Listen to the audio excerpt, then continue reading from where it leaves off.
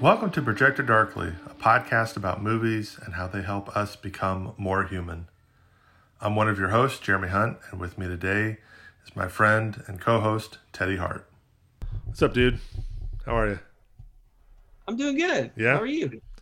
Good. I'm hoping I didn't destroy whatever goodwill we may have created with episode 1. Well, I hope that wasn't your best shot. It Oh, no. almost broke me. The green room almost broke you. It That'll did. be on your tombstone. I'll take it. All right. Okay, so for those who might not know, here's what we're talking about this week. We're talking about a movie from 2015 called The Green Room. It's mostly a thriller suspense film with a little bit of horror touches here and there in terms of the violence. So if you haven't watched the film, I guess we could start with this. Sort of viewer beware, I suppose, depending on your threshold for violence and anxiety-ridden tension. And gore. And yeah, a certain amount of gore. Yep. Once you see the box cutter, cover your eyes. Yeah. So as always, we'll be delving into the movie, full spoilers, all that good stuff. So if you haven't watched it or you want to watch along, stop what you're doing right now. I guess stop listening, go watch it, and then come back. Yeah. But yeah, so Green Room came out in 2015. It's directed by Jeremy Saulnier. It's his third film, I think, after Murder Party and Blue Ruin were his first two. It stars Anton Yelchin, Imogen Poots, and Patrick Stewart are the kind of the three headliners, along with Aaliyah Shawkat. If you're a Arrested Development fan, she plays a significant role in this. Yeah, so those are the basics of the film. Dude, let's just dive into impressions and thoughts, because I know based on messages I got while you were watching it that it was possibly a traumatizing experience for you. Yeah, maybe you should play some of those Marco Polos right here Yeah. for all the fans to listen to, right? I think That could be the shtick of our podcast. that's true. Yeah. I basically become your assistant, like Ellen DeGeneres' assistant, where throughout all of October, she sends them into these haunted houses and people watch them scream over and over and over again. Right. I'm okay with that. I would have so much fun with that. Just knowing your reaction to this alone, I'll be like, how will he react to Saw? What will he... The whole time I watched this movie, my wife made it through 1/3 of the movie till the box cutter. And the whole time I looked at my wife probably 4 times and I was like, this is such a Jeremy Hunt movie. This is a Jeremy Hunt movie. Yeah. So this is what I knew what I was getting. Yep. I'm not surprised. They are who we thought they were. And I am the nutcase you thought I was. No, I told you before. So to back it up just a second, when I said, hey, this is what we're going to do, you texted me and said, okay, should I watch a preview? And I sent you a really short one because there were, I think, a couple leading up to the release of the movie. There was one that's, just kind of like, basically like an atmosphere trailer. It kind of gives you a feel for what you might be in for, but it doesn't reveal anything about a story. And you said, nope, don't want to see it. Don't want to know anything about it. I want to go into it cold. And I think I told you, I was like, within like 30 to 40 minutes, you will know why I love this movie. I was like, because it hits on so many things that I love and adore. So I'm glad that came through loud and clear. It definitely came through. And what are those things? Like, name those things, because most people are going to be new to a new podcast and new to you. So what are those few things that it hits immediately that you love? So it... And that I hate. This is why this is going to be a great discussion. so it's the basic plot line of Green Room is it follows a small punk band that is, I think, I'm trying to remember. I think they're from the East Coast they're from like the DC area or something like that. I think one of them. That's one of the things that I love about this movie is that most of the dialogue is pretty low key and natural. I mean, it doesn't feel like it's like you watch like a Quentin Tarantino movie or something, and it's like almost elevated speech and that sort of thing. Like he loves dialogue. This feels more naturalistic, and so it's a 4-piece punk band that's been doing a short little tour in the Pacific Northwest. Their last show basically falls through, and the guy who booked them feels really bad. So he has a cousin who is part of a community, let's say, that lives primarily out in the woods, and they have a sort of an out of the way music community hall. And it's not until he kind of warns them. He's like, just get in, play your music, and get out. He warns them a little bit ahead of time, like, hey, these guys are boots and braces punks, which is an allusion to or a reference to skinheads in the punk community. But it's once they get there that they realize, oh, these folks are like straight up neo-Nazis. And so for me, it hits, it taps into an energy and a vibe of music, not the neo-Nazi stuff, but the punk stuff and the hardcore stuff. Just to be really clear, it taps into that feeling that that's the music that I really got into when I was in college and still have a deep love and affection for. Going to punk and hardcore shows at Tremont Music Hall in Charlotte, little festivals and venues around the area. So that's number one. Number two, I am a huge, huge fan of genre movies, and this falls into that category as well. This is definitely a genre film. And I also really like the director, Jeremy Saulnier. He's done 4 movies so far and has directed a couple episodes of True Detective, a series that I love. So yeah, it just kind of hits on the tension and stuff that I love in movies, and the darker storytelling. So that's those are the elements that I just adore about this film. So yeah, that sounds like a Jeremy Hunt movie to me. Exactly. I like weird You're stuff. your own genre, bro. Yeah. You're your own genre. Ah, well, we'll see about that. But yeah, so that's why I picked it. I thought it would be an interesting swing from the weird sort of cult classic vibe of A Thief in the Night from episode 1 into what I think is essentially kind of like a new school cult classic. I mean, I think this is a sort of movie that for folks that love these kind of movies, these kind of films and stories, it'll be something that people watch and revisit for years to come. I think you're right about that. Yeah. I could totally see this becoming a cult classic film over time for sure. Yeah, and it has like these cameos of people that are well known, and it's pretty dark, but it's there's a lot to say about the movie. Yeah. I'll stop. And no, keep going. I mean, I've said my piece about why I love it. I mean, and the basic premise of the film is essentially they get there, play their show, and then they see the aftermath of a murder that they were not supposed to see, and then they basically panic and get barricaded, or they barricade themselves in the green room of the venue.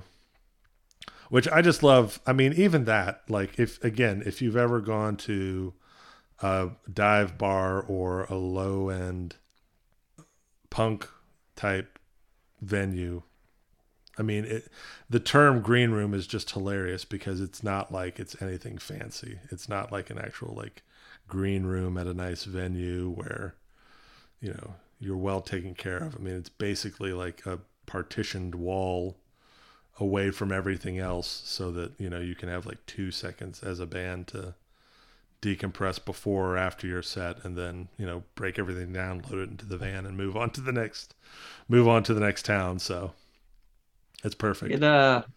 the room looked like a college dorm room. Yeah. That maybe somebody had been too lazy to walk down to the communal bathroom and probably used the sink as a urinal and just cut their hair. That's what it looked like with a Confederate flag on the wall. A few Confederate flags, a few swastikas, and there you go. So that's the basic. Those are the bare bones of the film. I mean, essentially, it goes from bad to worse, and it essentially shifts from being sort of this ode to the punk music and the punk scene to being a survival film, essentially. So, and I think when we talked about it before, I described it as it probably fits within this sort of a subgenre of movies that involve like sieges in small places. So like John Carpenter's classic Assault on Precinct 13 is very much kind of like a modern day Western sort of showdown / siege film set in a police precinct where, essentially cops and criminals have to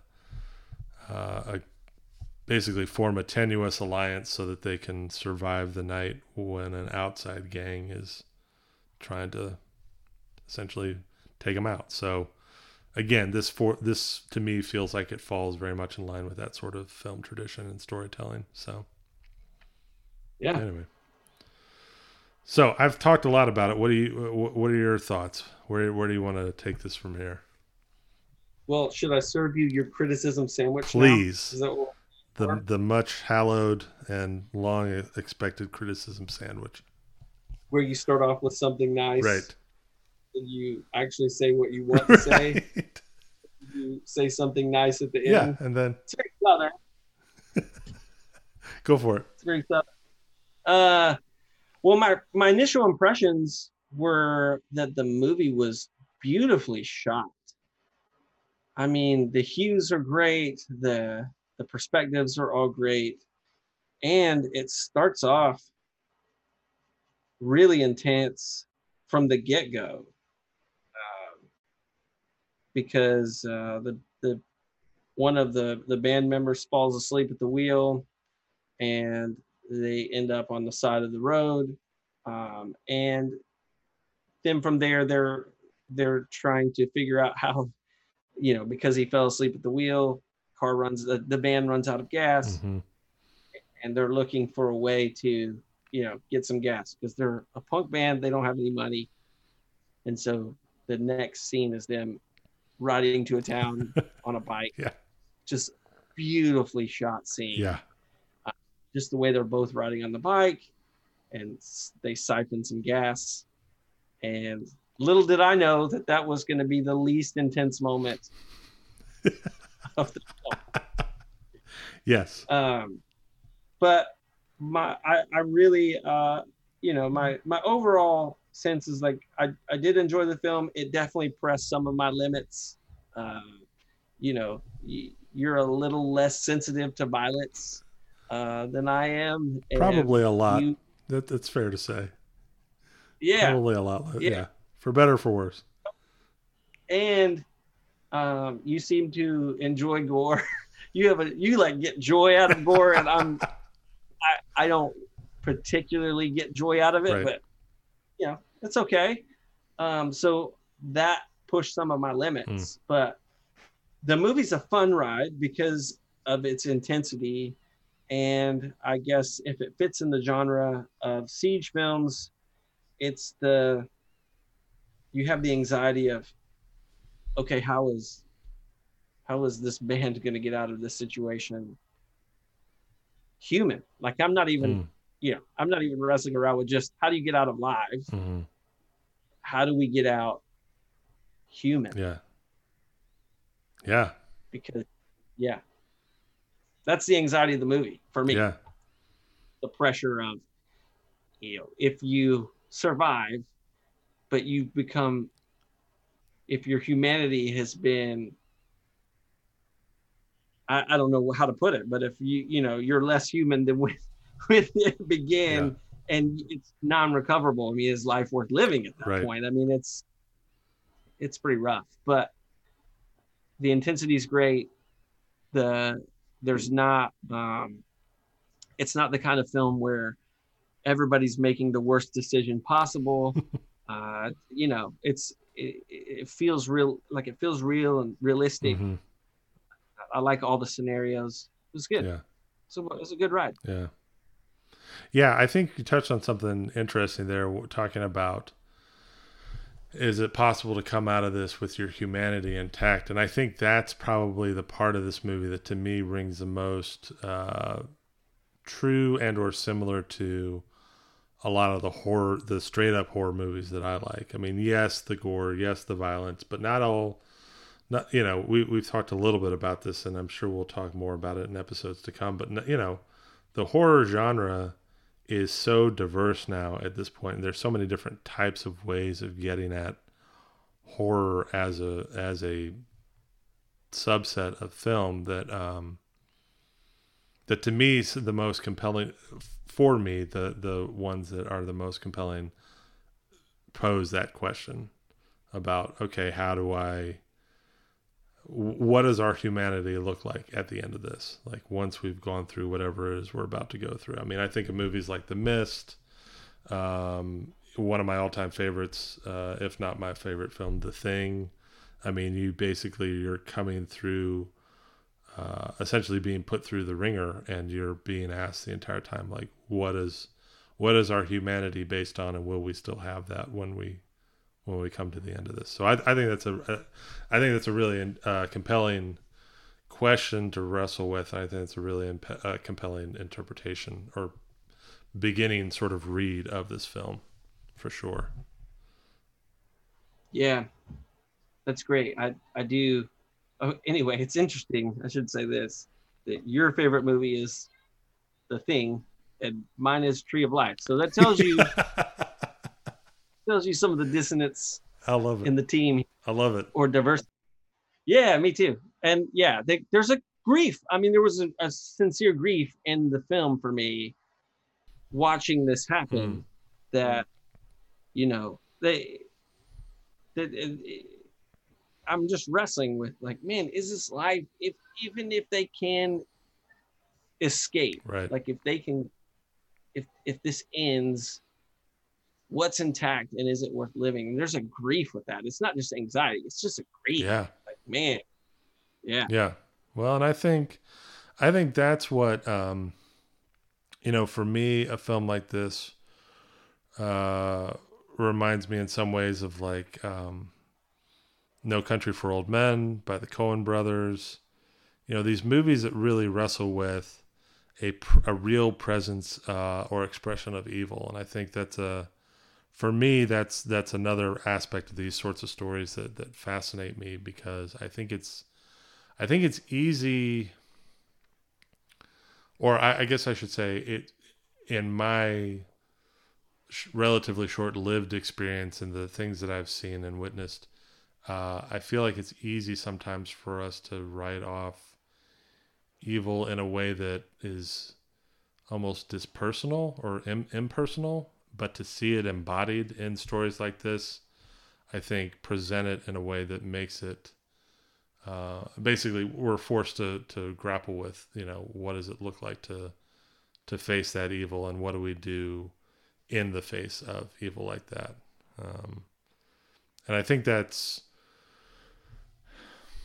the chosen evil, or the chosen sort of group to represent the evil in this movie, in terms of neo-Nazis, makes it interesting as well, because it's not that long ago, one, that we wrestled with it from a global perspective in World War II, and then unfortunately it's something that has reared its head again, it seems like, with increased or renewed vitality in the past few years, just in events around the country. So I think it gives the film both a metaphysical sort of evil to wrestle with, but also a true, like, legitimate, like, there are still people in our midst who ascribe to these views and are willing to march, demonstrate, and, kill people for them. And, you know, what do we do with that? I think it dovetails with what you're saying about grief. Like we should grieve that this is even something that we still have to wrestle with,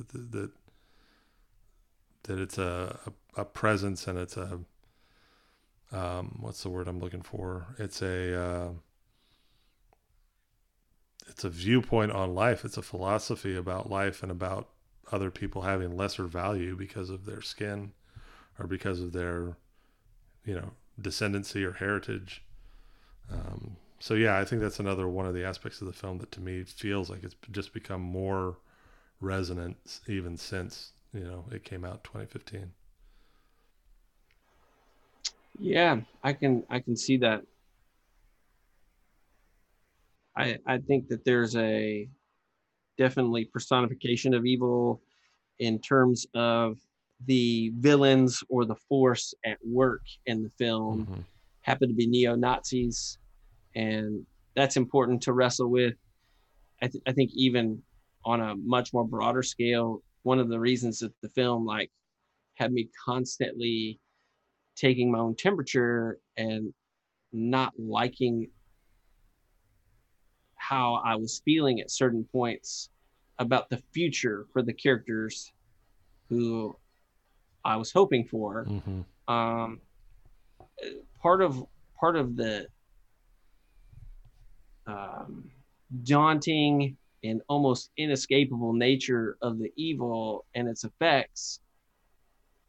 I mean, they transcend even just like the personification of like, or the embodiment of neo-Nazis, but like black people in America, people of color, women Mm-hmm.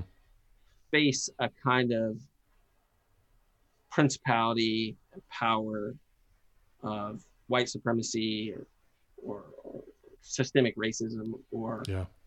patriarchy, misogyny that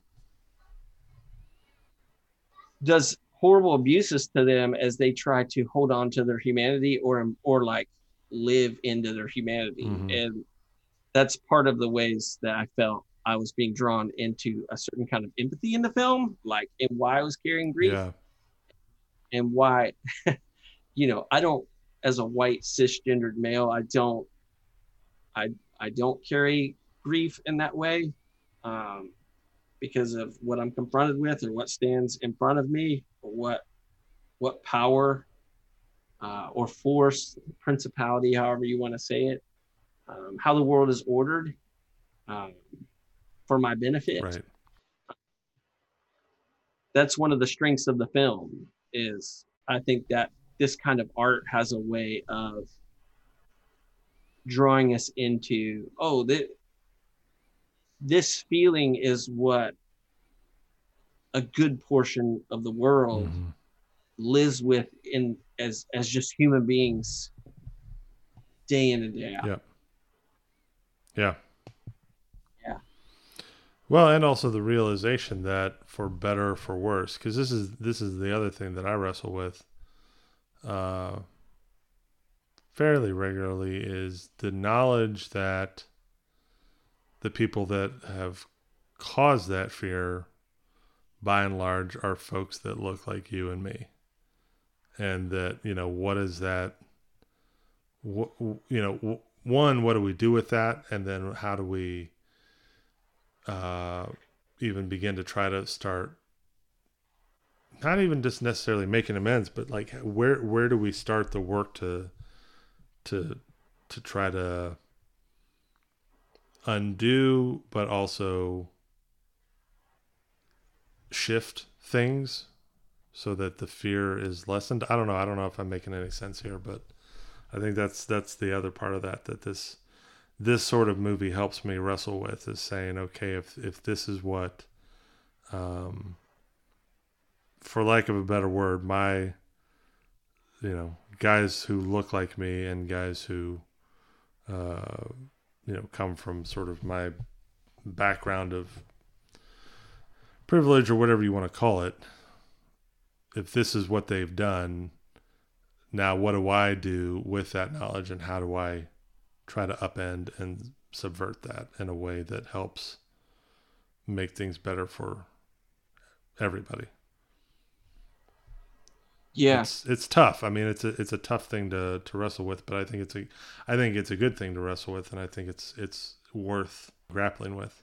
yeah. There's a lot to grapple with. I know that we've done some exchanges on the film prior to this, Mm-hmm. and you had some great reflections on how when you watched it, it had you thinking about Charlottesville. Yeah.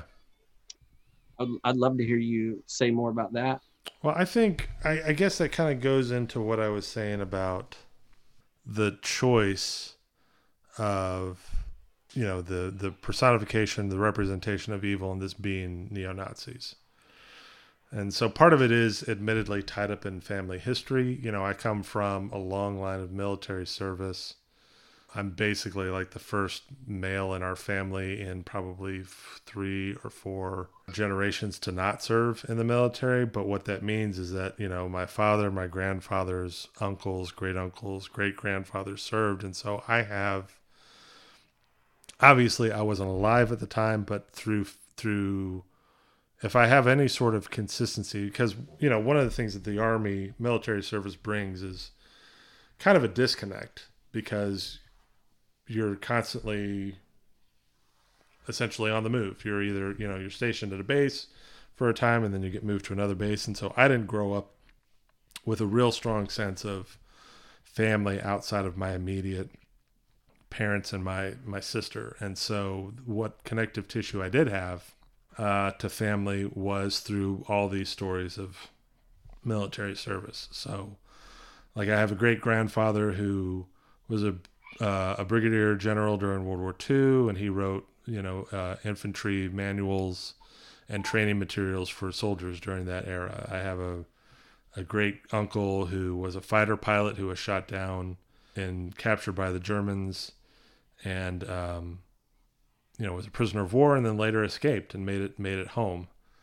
So for me, I think the presence of this sort of the evil that Nazis and Nazism represents always felt fairly real to me, I guess. Not like an obsessive way. It wasn't like I grew up every day thinking like, I mentioned Quentin Tarantino. It's not like it's, a retelling of Inglourious Basterds where, you got to go out and get Nazi scalps. But it felt like a real legitimate thing. And so this movie came out right before the Trump administration, and with his coming into office, like I said before, it feels like these sorts of expressions of hatred via neo-Nazi demonstrations, white supremacy sort of actions and behaviors, feels like it's been given a second breath or a third breath, or whatever iteration we're on, a new breath of life in our country. And so Charlottesville, to me, encapsulates this in a real life way that I think in retrospect gives this film added weight, because you're seeing in Charlottesville the repercussions of what happens when you equivocate, essentially. And I think, and again, I'm not saying that everybody needs to necessarily walk around day in and day out being like, okay, where are the Nazis and we need to take them out. But it's an understanding that this is these are real philosophies and real worldviews that have repercussions. And Charlottesville, I think, is a perfect example of that. That, you had, again, a bunch of white dudes in khakis and polos carrying torches, or tiki torches, saying things like blood and soil, and Jews will not replace us. And ultimately, I think her name was Heather Heyer, was the woman who was killed when a car ran over her during one of the demonstrations. So it's a I feel like this takes on new weight in light of those events, because it's an evil, and it's a philosophy that I think need to be ready to fight against and to stand up against, essentially. I mean, I think it's something that we need to be aware of, that kind of to your point about the different groups that do live in fear on a regular basis. I think for guys like you and me, it's easy to be like, well, we defeated that in World War II. We're done with it. That was done, we decided. And you see things like Charlottesville and elsewhere throughout the country over the past few years and you just have to say, oh no, we're not done with this. Like, it's still very much a thing that we have to grieve, have to wrestle with, and figure out, okay, how do we stand up for what's right in ways that are effective, that also, to your point, don't allow us to lose our own humanity in the process, I guess. So I think that's where one of the key things I've been wrestling with. Yeah. That's interesting. It has me reflecting a lot on my upbringing, though I was not, my parents were missionaries and not soldiers. Yeah. But we grew up missionaries in Germany and lived, our church existed for the military personnel who lived on that base in Mannheim, Germany. Yeah. So that's has me reflecting a lot, and me actually moving back to the United States heading into junior high, and because I spoke fluent German and played a sport that in the South wasn't one of the 3 prominent sports. Like, nobody played soccer right. in Tennessee at this point, like at this school. Right. I mean, the immediate response was, this guy's Nazi, Yeah. Like, that's the thing. And so that just has me reflecting a lot on just the same, like some of the same things. Like, I guess you grow up, I don't know. This isn't a well thought out thing, but it has me thinking along those lines. That's all I'm going to say. I'm not going to try to like press into it, but a lot of what you're sharing is causing me to reflect a lot on my upbringing right now. Yeah. And Nazism. But yeah. Well, and I think cut that part out, by the way. Say what? You can cut that out. No, that's good. Yeah. No, I mean, I want these, the real discussions around this are important and honest ones. And I it's kind of what I think one of the other things we talked about when we had discussed our immediate reactions is a realization. One of the things that draws me to these movies, to stories like this, is that ones that are, again, in my opinion, the ones that are really well done end up being deeply human stories. I mean, even if it's a horror movie where you're dealing with, great evil, whatever form it takes on, they have the potential to be deeply human stories because they ultimately help us stare the abyss in the face in a way and say, okay, what do I think about this? What am I going to do about this? And as much as I may see such and such a, evil or such and such a presence or hurdle in my life, what would I do? I mean, I think that's a helpful thing, because I think I think the realization that there is something there in those philosophies and in the fear-based aspects of why people are drawn to those things. I mean, on one level, it's not like any of us are necessarily immune to that. And I think that's hopefully, the more human aspect of a film like this that you can take away with you is, man, there's, what is it that leads a person to that point? And then how do we look out for those people before they get there? Maybe, I don't know. I'm just thinking off the top of my head here, but I think that's the other aspect of this that for me feels compelling, that hopefully we can speak into each other's humanities before somebody gets to the point where they think, oh, I need to ascribe to this sort of life view or philosophy, whether it's, Nazism or, more violent strains of white supremacy, KKK, whatever. What is it that leads them down that path to begin with? And what are ways that we can, I don't know, proactively deal with them, figure out how to help people see their humanity and draw them back out of it.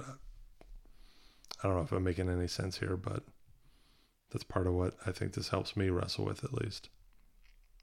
Yeah. I know that some of the tension, as I said before, is you begin to wrestle with, you basically have this punk band. Do you call them punks? Yeah, that works. Punks was like a word that like super machismo people would call kids or, deviants. Right. Well, and like most things, it starts out as a slur. If the community begins to coalesce and form around that, they reclaim it and own it themselves. So that's kind of where that came from. Okay. So, but this band is put in this basically position where their backs are against the wall. They're locked in a room. Yeah. There's no way out. They're going to have to come out. And I guess for me, again, we began by touching on humanity is, one of the things that concerns me in the film is, how do you come out of this and not become what you hate? Yeah. As the violence escalates in the film and as they become more and more aware that the only way out is through the band of neo-Nazis or Nazi punks or whatever. Yeah. Like at what point do you ascribe to violence in a way that you actually become like you basically are? I mean, that's part of the most sinister part of the film to me. Yeah. Is, and you'd mentioned earlier, like this is something that we should be standing up against, and I agree with that.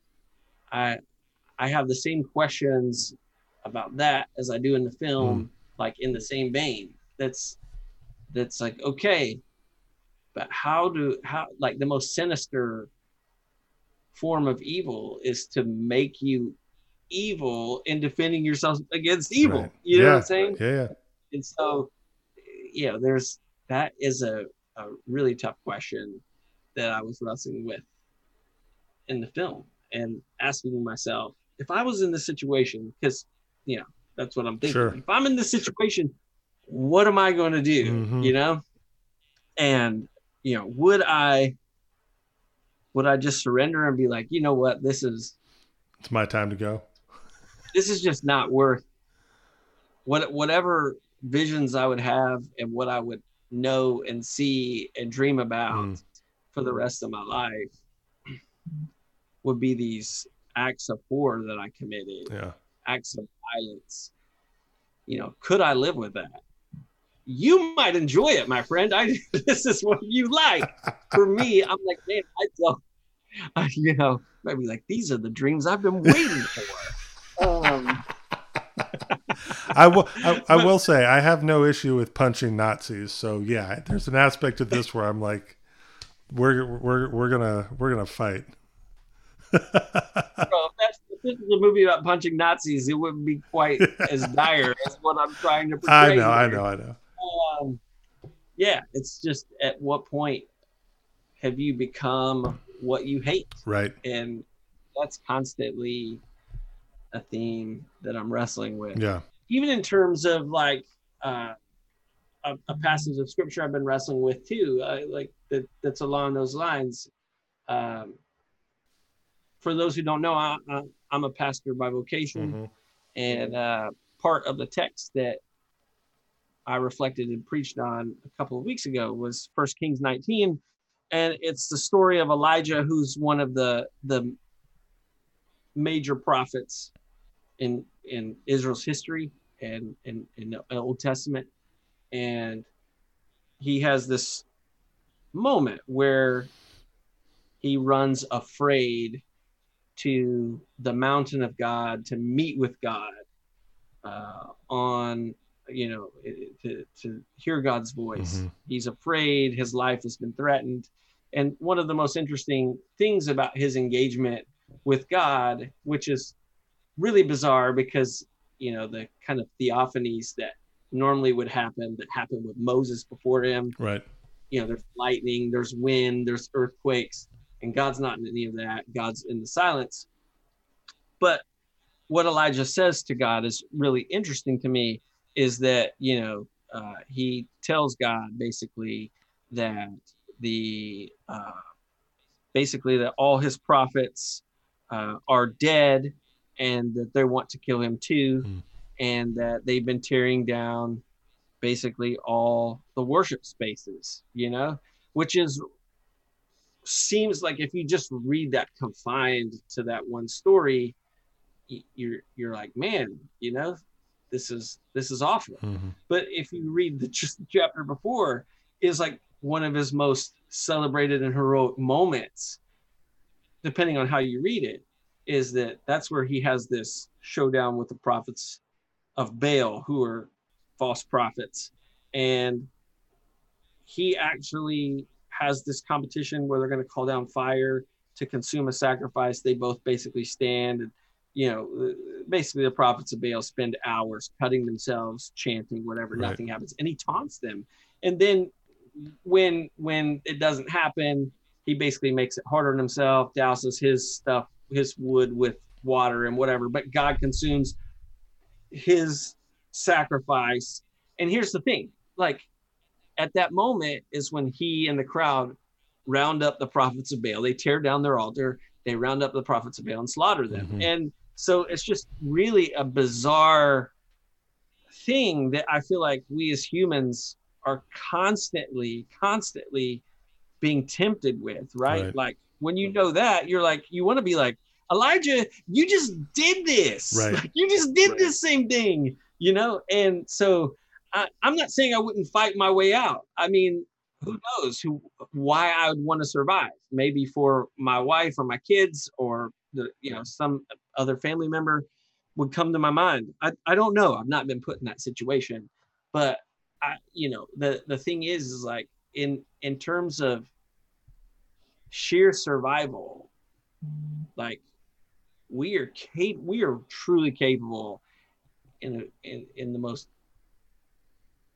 I don't know, easy is not the term, but we are truly capable of becoming what we hate, and thinking we're doing it for benevolent reasons. Sure. Yeah. And I think that's what makes the villains in this, again, I keep coming back to compelling. I mean, it's just a compelling story. It's so well made. It's so well told. I think what makes it where I'm more comfortable maybe with the violence, and as you alluded to, you being a pastor, this probably gives clues into why I am not a pastor. But it gives. I think what ultimately makes this an easier decision, maybe for me, in the theoretical at least, is that it's a worldview that's bent on extermination. Like, and I think that's where this becomes more of a, because I'm more or less a fairly, I'm not a pacifist, but I definitely believe in, like, exhausting all other options before resorting to, levels of violence that we see in this movie, for sure. But I think what makes the Nazi philosophy so virulent and destructive is that it's an outlook that wants to exterminate.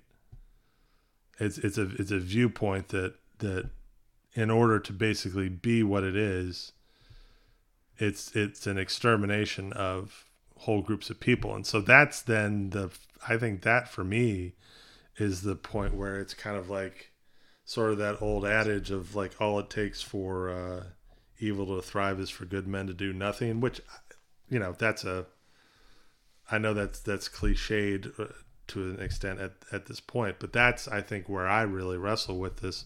Again, going back to a Charlottesville, the thing that angered me the most coming out of that was the equivocation of, here's this group that wants to eradicate people, and then here's the group that's standing against them, and they're both the same. Like, they're both equally bad. And in my mind, that's the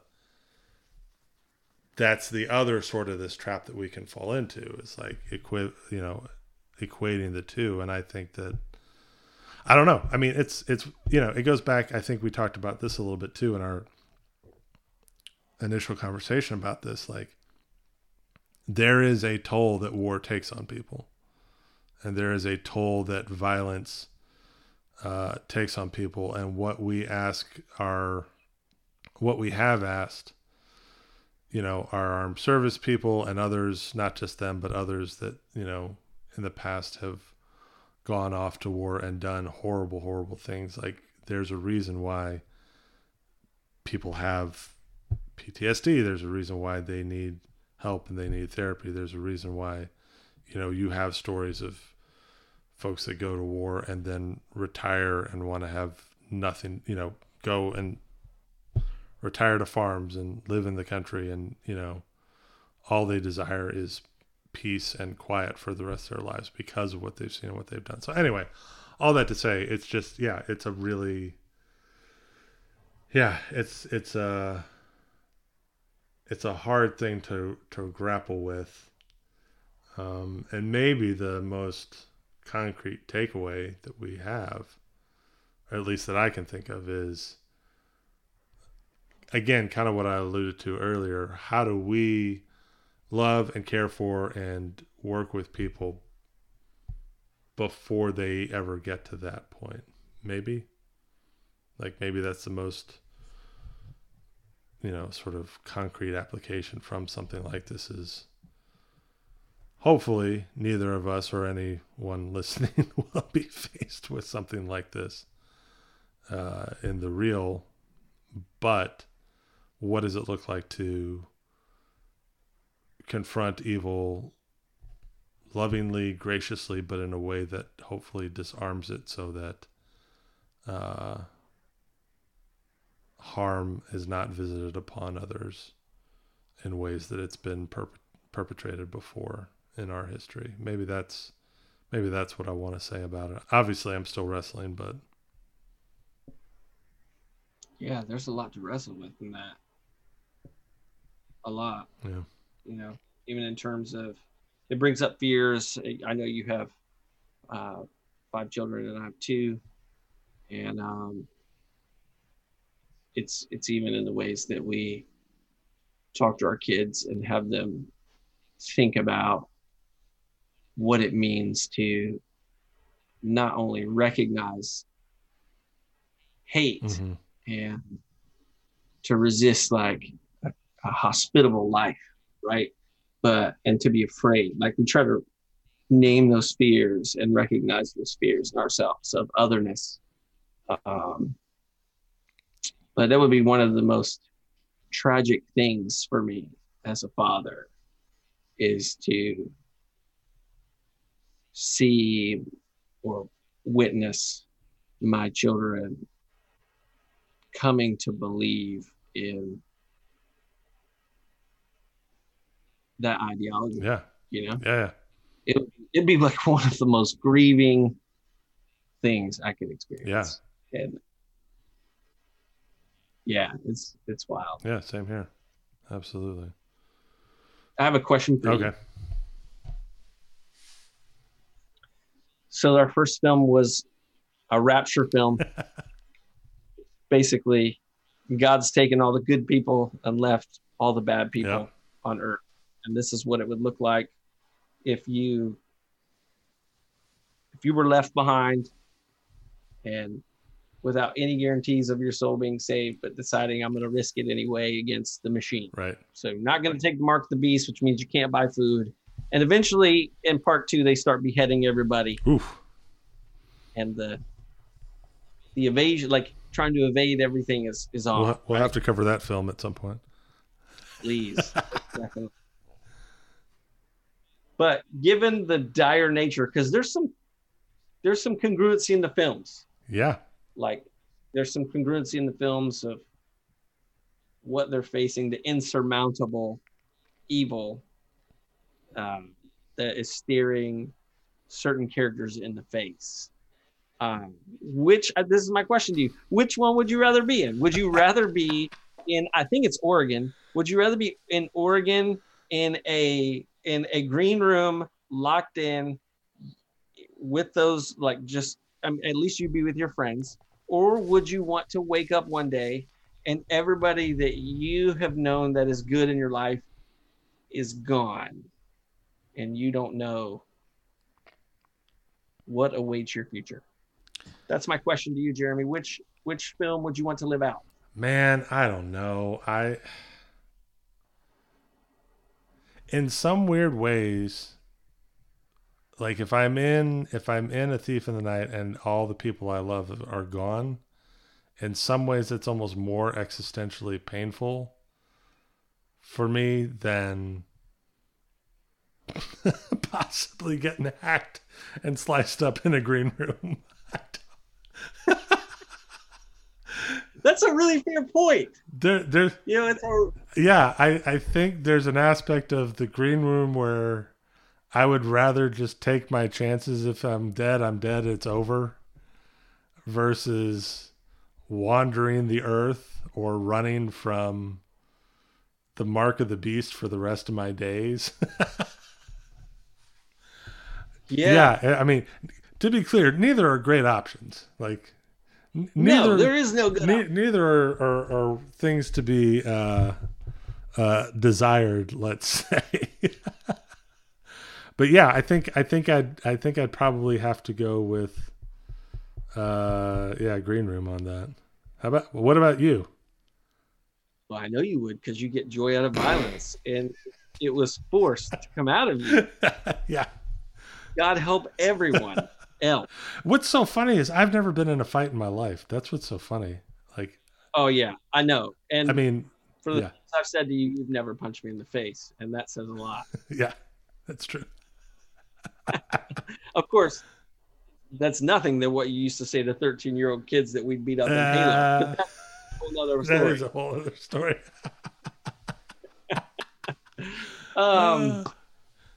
That's good. I actually like that perspective. And up until that moment, I was going to say I would rather be in the Left Behind, the Thief in the Night.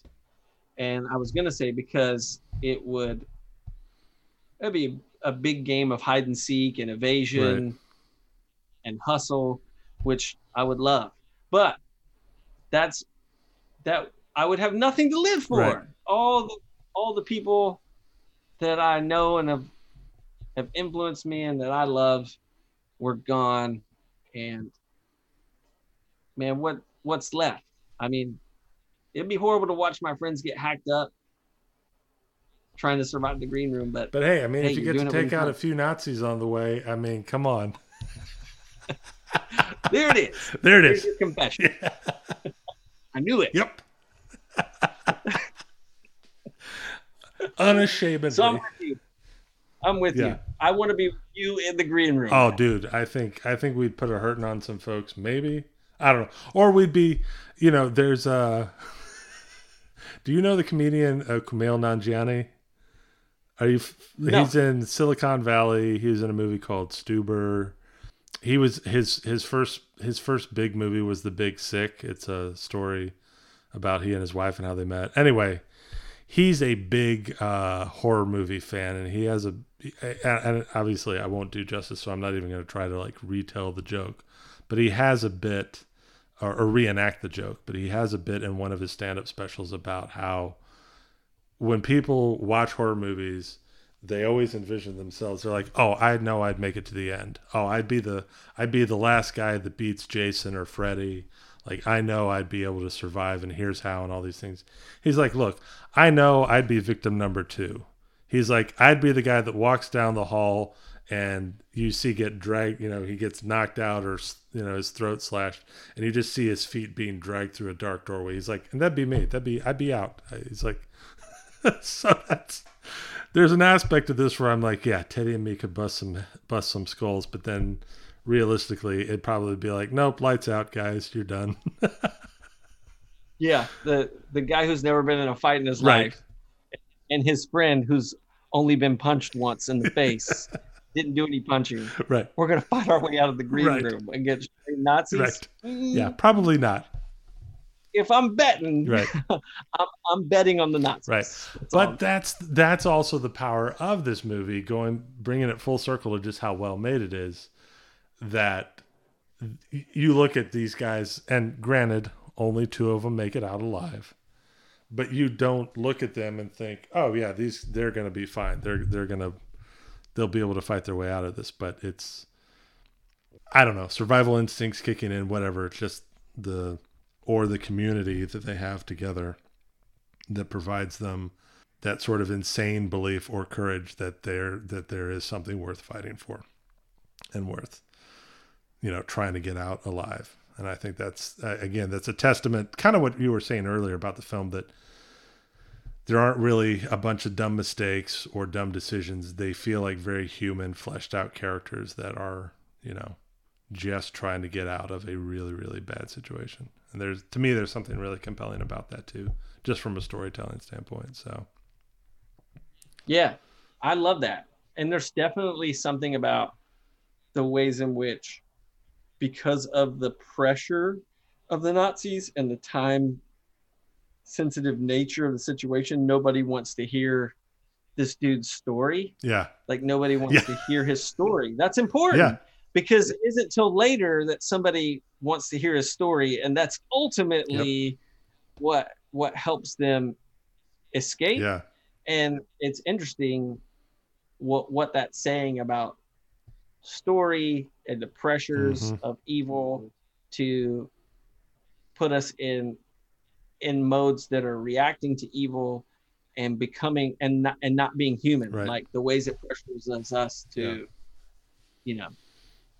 and to think about escape at all costs, and we lose our humanity. Well, and ultimately it's creativity that helps them get out alive. I mean, I think that's the compelling thing about, I mean, granted there are acts of violence that they have to commit in order to survive, but ultimately what gives them a glimmer of light and hope is creativity.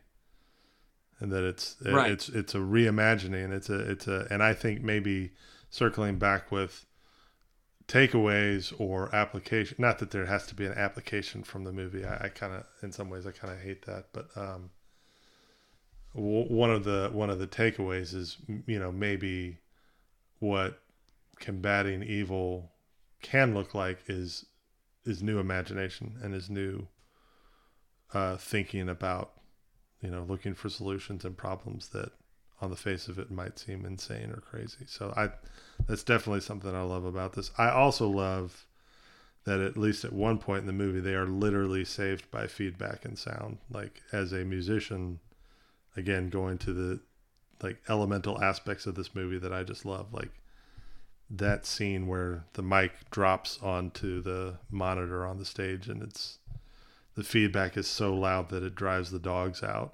Like, that's just awesome. I knew you would love that part of the movie. Yeah. That's what makes the Jeremy Hunt film. Yes, for sure. Yeah. It is a cool moment, and it's a way that you see that music is not considered a prop, and it's not just a prop for the film. Yeah, it's integral to the story. Yeah, I mean, and even just the conversation they have, the Desert Island Bands. I mean, there's clearly in the writing and the creation of this, there's a lot of deep love for these particular sorts of scenes, but also just music in general, that because the shift as they talk about the Desert Island Bands from when they're safe and comfortable and they feel like they, need to posture a little bit, like, oh, let me think about which band would, sound the coolest for me to say, versus when, all of their guard, all of the facades basically are dropped because they're in such an extreme situation. They're like, actually, my pick would be, and I'm trying to remember, but I mean, they basically pick, like, did somebody say Prince maybe? I don't know. I don't remember. Yeah. But Prince is one of them. It's just from like Misfits or Black Sabbath to be like, actually, I really like Prince. And that's who I would take with me. Simon and Garfunkel. Yeah. And yeah.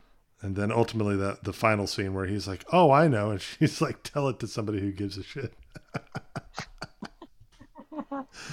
Yeah. So, yeah, just even stuff like that. That's just so perfect. They were lovable moments in the film for sure. For sure. Yeah. So I think, I'm trying to think if there are any other themes or, reads of the film. Obviously, a movie like this can spark a lot. And I feel like in some ways we're just sort of just starting to scrape at some of the depths, but are there any other themes or topics or avenues you kind of want to explore? Or? No, I feel pretty good about it, man. Okay. I feel like a lot of what I would want to I would be tempted to like try to think deeper about are ways in which I'll be confronted every time we do a siege film. Like a lot of these things will just keep circling back around and finding new things and new ways to wrestle with. But yeah, I don't know that this film like offers me like what like the genre offers a kind of reflection, right. It sets up like westerns would or anything, like cowboy movies. Yeah.